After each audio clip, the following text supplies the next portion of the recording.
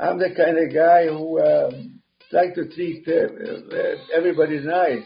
My success in whether it's business or anything, it was because I treated people nice.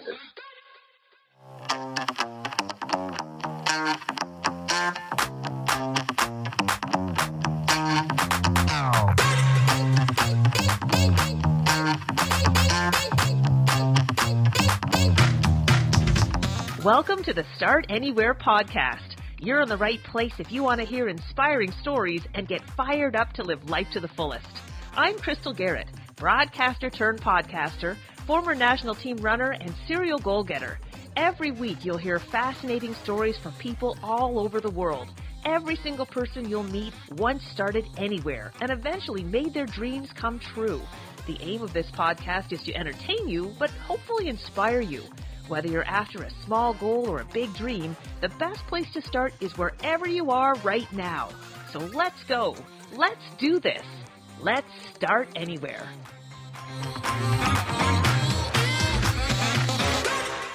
He was my role model, and he was my friend, and he believed in me, and as father and son, we used to go. Lucky that he took me horseback riding. I knew about horses, and actually my life was saved because of the horses. Those are the words of George Reinitz, reflecting on his father who ultimately saved his life by introducing his son to horses. George was born in 1932 in Hungary, but when he was 12 years old, his family was rounded up and sent to Auschwitz. Unfortunately, his mother and sister did not survive. But George was very tall for his age and managed to convince the authorities that he was 16, so he could join his father in the work camp. Before, his father had owned a business that exported agricultural products, so they were assigned roles working in a farm setting. In fact, George was responsible for the care and feeding of the SS officers' horses. He'll tell us more about his experiences in our conversation today, but conditions were awful. They had to work long hours with little rest and little food. George says his father gave him his rations and tried to protect and encourage his son as best he could, but they were constantly under threat of cruel punishment and even death. George credits his father and the friendships he made with helping him survive life in that prison camp. Now, he was liberated in 1945, but his father did not survive.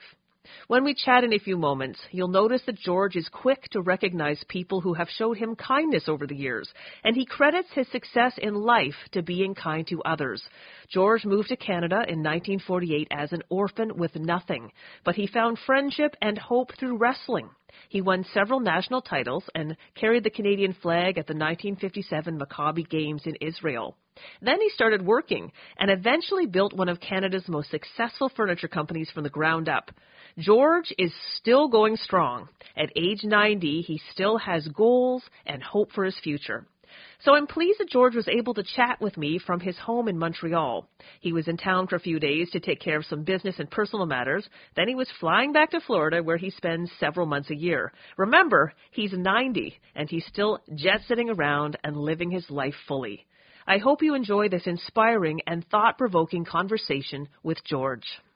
So, George, I understand that when you were in the work camp, you were 12 years old and you'd lied about your age so that you could pass off as older so you could work alongside your father there. What were you doing with your father in the work camp? Oh, I had an easier job than he did. I was working with horses, cleaning and preparing horses for the officers, riding horses. My father was working with working horses and outside and plowing and hard work. But I also had to work very hard, very long hours, and was very, very tiresome. But I was also supposed to be eliminated, call it, because I couldn't do the work. And in a book tells you that I was saved by an officer who saw me and pulled me out of the line, going actually to to an area where they were doing the gassing and the experiment and the crematorium. And he pulled me out and asked me to teach his son to ride a bike. And that's what I did. I was, for a couple of days, running after the little kid, teaching him how to ride a bicycle. And from there on, they needed somebody in a warehouse. I was just in time. I was just lucky to get a job. And that was somewhat easier. And the foreman there was quite sympathetic and understood that I'm young. And it was a Polish political prisoners who were in Auschwitz,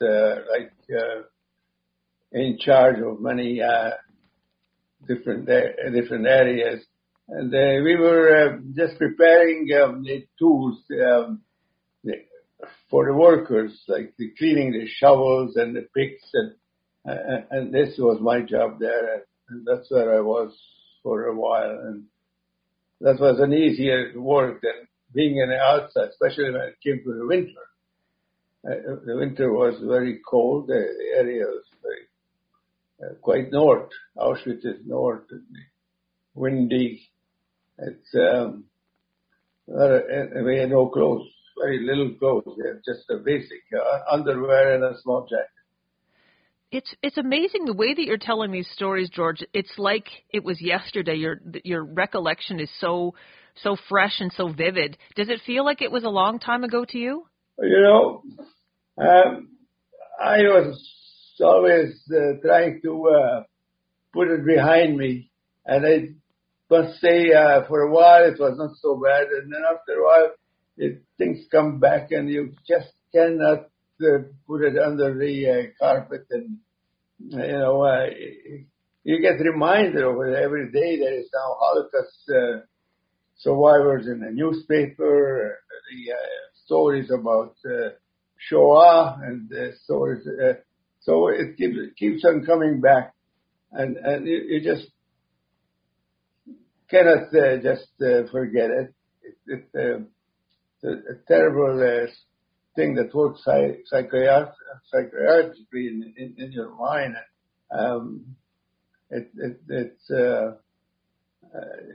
You cannot explain, and you cannot tell anybody because you have to feel it. As survivors, when we see each other, we discuss it. We discuss this problem, and they said we just cannot relay the real feeling. We can tell stories, but what's inside, how you damaged, it's deeper than that. I can only imagine. I know that there's a community of survivors in Montreal, and some of them are still alive. I did a story when I was working at Global about 20 years ago on a fascinating man named Wolf, who had a running group, and many of the individuals who were older at that time were survivors, and there seemed to be a kind of camaraderie among those people. So I imagine, are there people in Montreal that you can talk about this if you need to?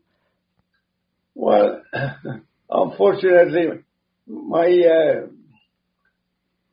my friends, I don't have any left. I think they're all gone now. And, there's some survivors, but not friends, and I don't really get together with them. But the story is still there. Yes. If you can recall, when you were in the situation of dealing with hardship every day and not knowing what tomorrow would bring, how did you remain positive? How did you remain optimistic when you were going through that devastating time? Don't forget, I was 12 years old, so I was with my father.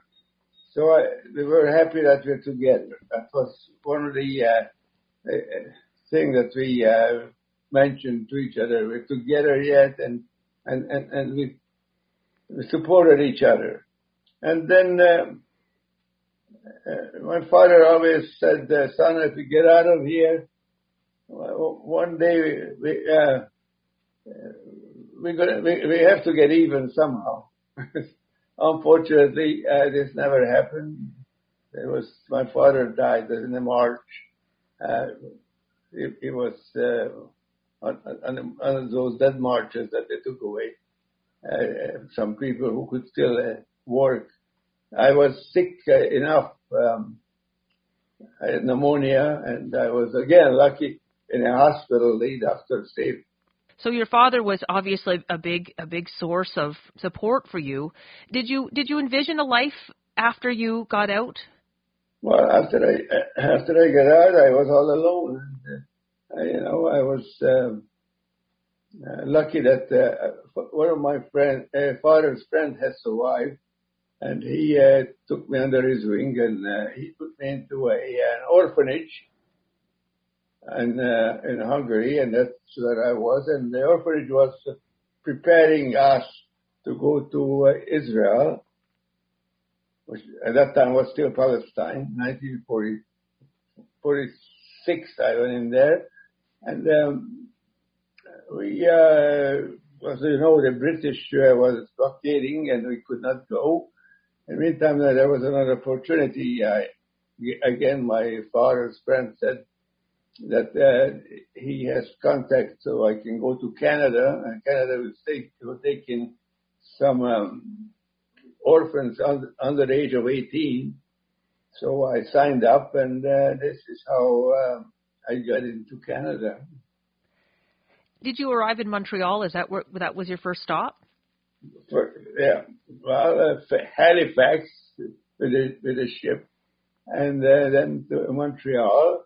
The Jewish agency was very accommodating. They took care of us, and right away they arranged for us room and board, got jobs, helped us financially, even subsidizing our salary. We didn't make enough money. It was very, very appreciative for me. I still owe them. And you asked me why I give charities, but I'm happy to do it because somebody gave me the same thing, and I do appreciate it. How did the wrestling come into your life? I know that it made a huge impact on your life, and you've impacted others. So let's talk about wrestling. Wrestling, wrestling is my life. But I always liked sports. Then I get that taste for team sport. I didn't like it because some of my team members they were not doing the best according to me. They were not putting out the way I am used to put out, and really try to win. I like to win. I like to compete. So I said, here is a sport where I like to try, and I get to like it right away. It's a sport where it really has a lot to offer. You need strength, you need confidence and technique. It takes a lot of work, and it becomes a chess game. Oh, okay. Besides that, I was persecuted. Don't forget, I was persecuted in Europe. We were running away. The Jewish kids were not ready to stand up for themselves, and in my mind, now I'm ready to stand up, and I should stand up, and I like to promote that we have to be ready not to run anymore. So I did not run, and I stood up, and I enjoyed the competition, and I'm still with the wrestling. Yes. And I understand that you did very well. What can you share with our listeners, sort of when you were at the peak of your wrestling career? I was Canadian champion and for a while, and And then I get into business. I could no longer put in all the effort it needs to, and I didn't make the Olympic team, and I got injured before, and after 12 years of competition, I think I had enough. But I'm supporting the sport. I'm very happy that we are creating good citizens, and every one of them is clean, and it's a sport where it should not get injured. Very seldom that you get injured. Unfortunately, I get injured. Broke a finger before the Olympics, so that didn't help me. But the Olympic sport I think it's a great sport. And we'll talk about your business in a moment, but I know that you donated wrestling facilities to Montreal people that are still used today. I know that I checked it out, and it looks like there are youth participating in the wrestling today that wouldn't have had that opportunity if you didn't create that facility. So why was it so important for you to really give back and create an actual facility where youth could wrestle for decades? Well, as I told you before, somebody gave me. There was a wrestling center before where I went. So whoever gives that, it's I think we owe to not to only receive, we have to give. And you know what? If you give, you receive more.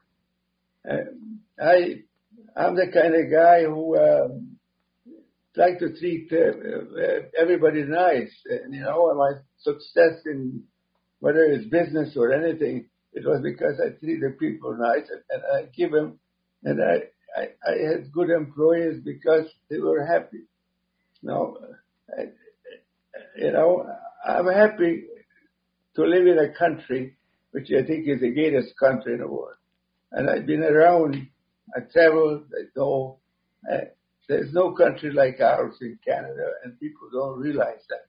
Can't even compare to what we're getting. So let's give it, and I'm one of those guys that are happy to pay my tax. I'm happy to pay, and nobody gets broke from paying taxes. Well, that is an extraordinary attitude, George. Let's talk about how you got started in the business. It's pretty remarkable that you really did come with nothing. How did you get into business? Well, I was working for a company for 7 years, and I worked myself up in a company where I practically can run the company. I was into different departments, different knowledge. I met different people, and I wanted to get some shares of the company. They wouldn't give it to me, so I said I'm going to start on my own. And without money, I had no money, but people who I dealt with, customers or suppliers, they believed in me, and they gave me credit, and they brought for me because they know that my Lord was good, and I would make quality product because I proved that I was already 7 years experience.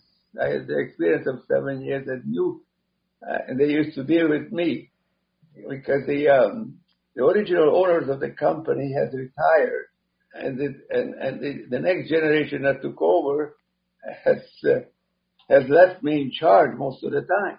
So I knew the business, and that's how I started, very small.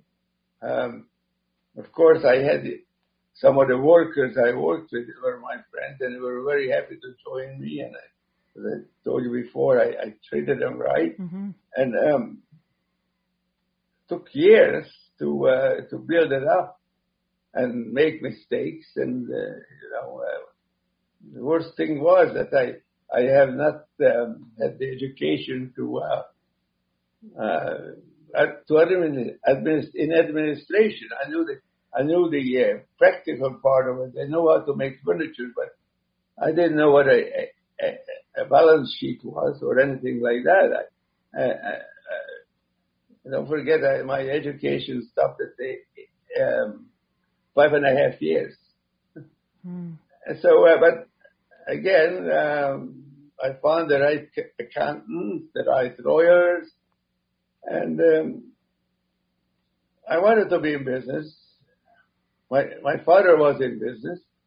It was a family tradition, and I learned from him actually how to handle employees, how to motivate them and be nice. And I didn't forget that it was already in me. And this is how the company, which is today still flourishing, I'm very happy to see it's 67 years old now. Incredible. And it's the number one in Canada as far as quality and size. In the end, I sold it out to an American company. I got a lot of money. So my family, who's today is 24 people with children and 6 great grandchildren. We have enough money for so a lot. That's remarkable. That's remarkable. And it sounds like your father has been a guiding light for you every step of the way, that those lessons he taught you as a boy, even before you, as a role model, as an entrepreneur, and then he supported you through the most difficult times of your lives. It sounds like those lessons lasted with you forever. Yes, you're absolutely right. He was my role model, and he was my friend, and he believed in me, and as father and son, we used to go. Lucky that he took me horseback riding. I knew about horses, and actually my life was saved because of the horses. Yes. I asked you what is your knowledge of what you do. I said horses, and my father and I we used to ride horses. That's why I'm here. You have a remarkable outlook on life. You're incredibly positive. You have so much gratitude. You're quick to recognize the kindness of others. Why do you think you have that positive outlook on life? Well, you know how lucky I am. I should be positive. I'm living the best country. I have a wonderful family. I have a good life. I'm becoming a golfer. Eventually, I don't know what it will be. I have a home in Florida. My kids live some in Florida, some here. So I'm going to be 90 years old in 2 weeks. Should I be sad? Shouldn't I have a positive attitude? I'm happy to talk to you. That's wonderful. And so you're going to be 90, but it said you're learning to golf. So I guess what are your passions at the moment? Well, golf and the family mostly. I would say that try to maintain. I still go to the gym and work out somewhat. And our family very, very close, and they keep us busy. When you look back on your life up to this point, because you're obviously still living it fully, but when you look back on the life that you've had to this point, what do you think you're most proud of? I'm proud of my kids, of course.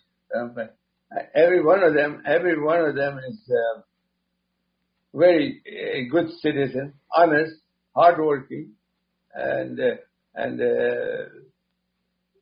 no tattoos, no ring in the nose.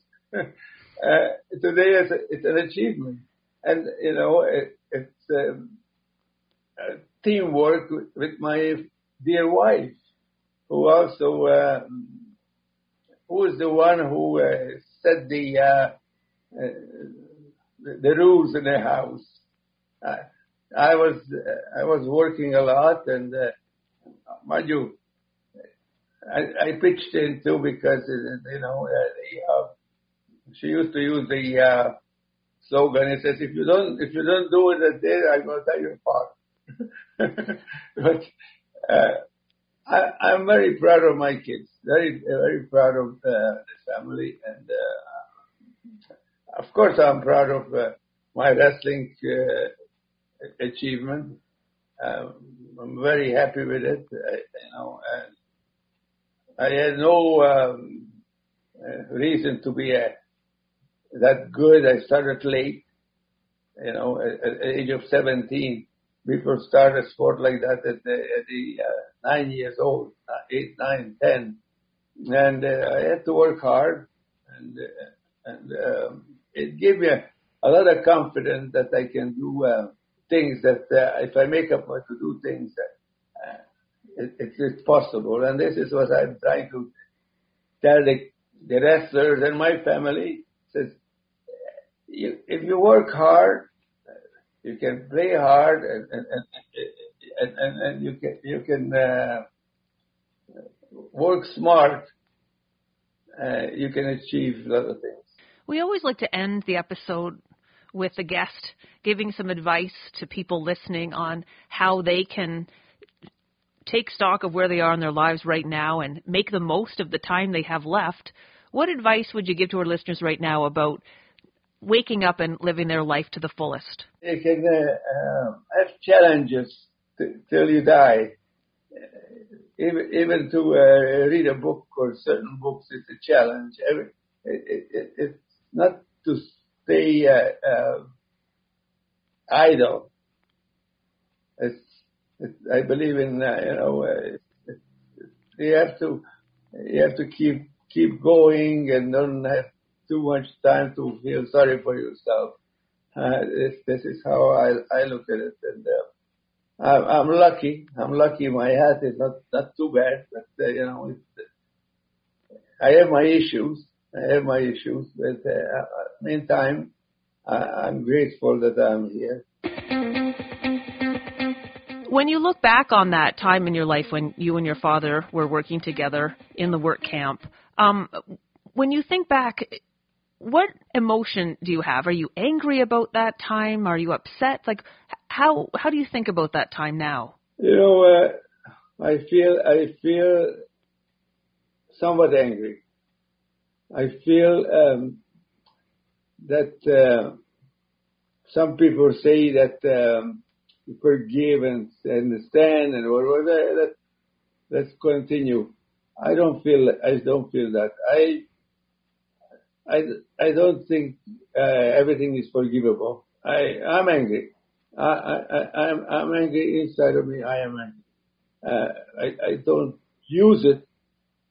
I don't show it. But if you ask me, I'm not afraid to say that I can't comprehend how people could be like that and how they enjoyed the way they treated us and the way they slaughtered us, and I am angry. I'm angry, just as angry with the West as with the East, with the Germans. I don't think the next U.S. president was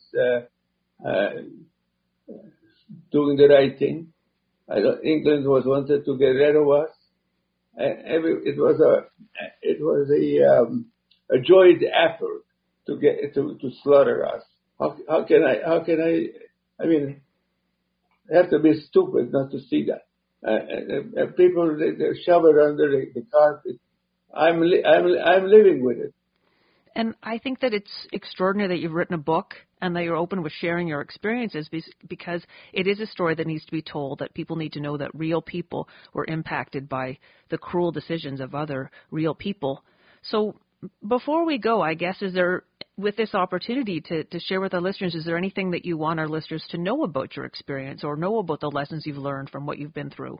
Well, I appreciate your interview, and I like to tell the people how I feel.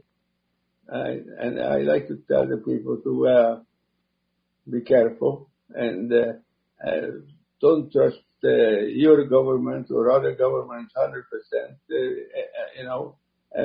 There's a lot of things that we don't know what's going on behind the scene, and have to question.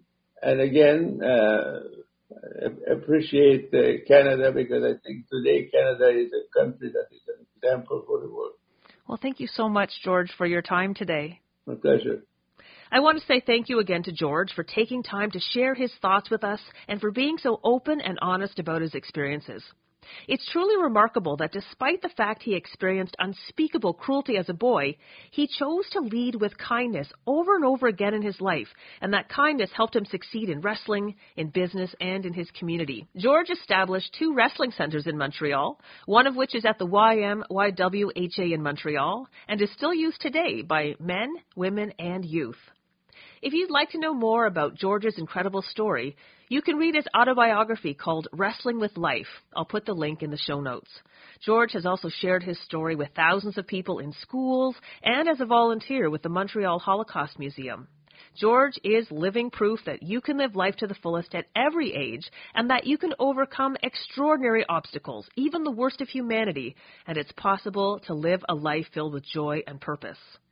And I have to thank my friend Fred, whom I met back when I was working at Global TV in Montreal. He connected me with George. Fred and I met about 20 years ago when I did a story on a fascinating man named Wolf, who is now 97. Back then, Wolf was in his 70s, and he led a running group of people of all ages called the Wolf Pack.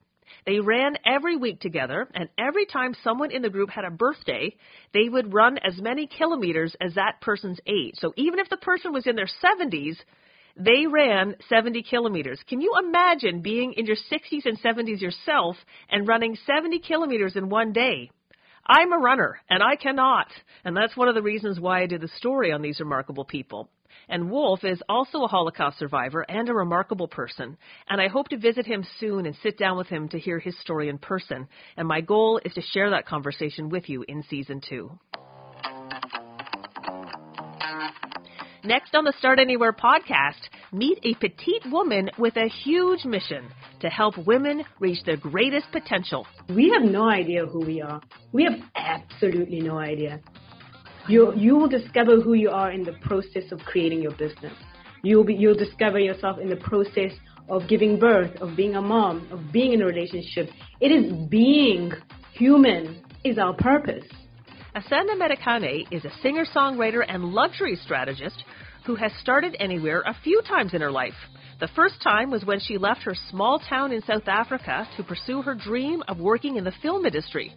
She became outrageously successful and then realized she was miserable. So she started anywhere again, and this time as an entrepreneur to help other women become successful. Asanda shares her stories and her success strategies next on the Start Anywhere podcast.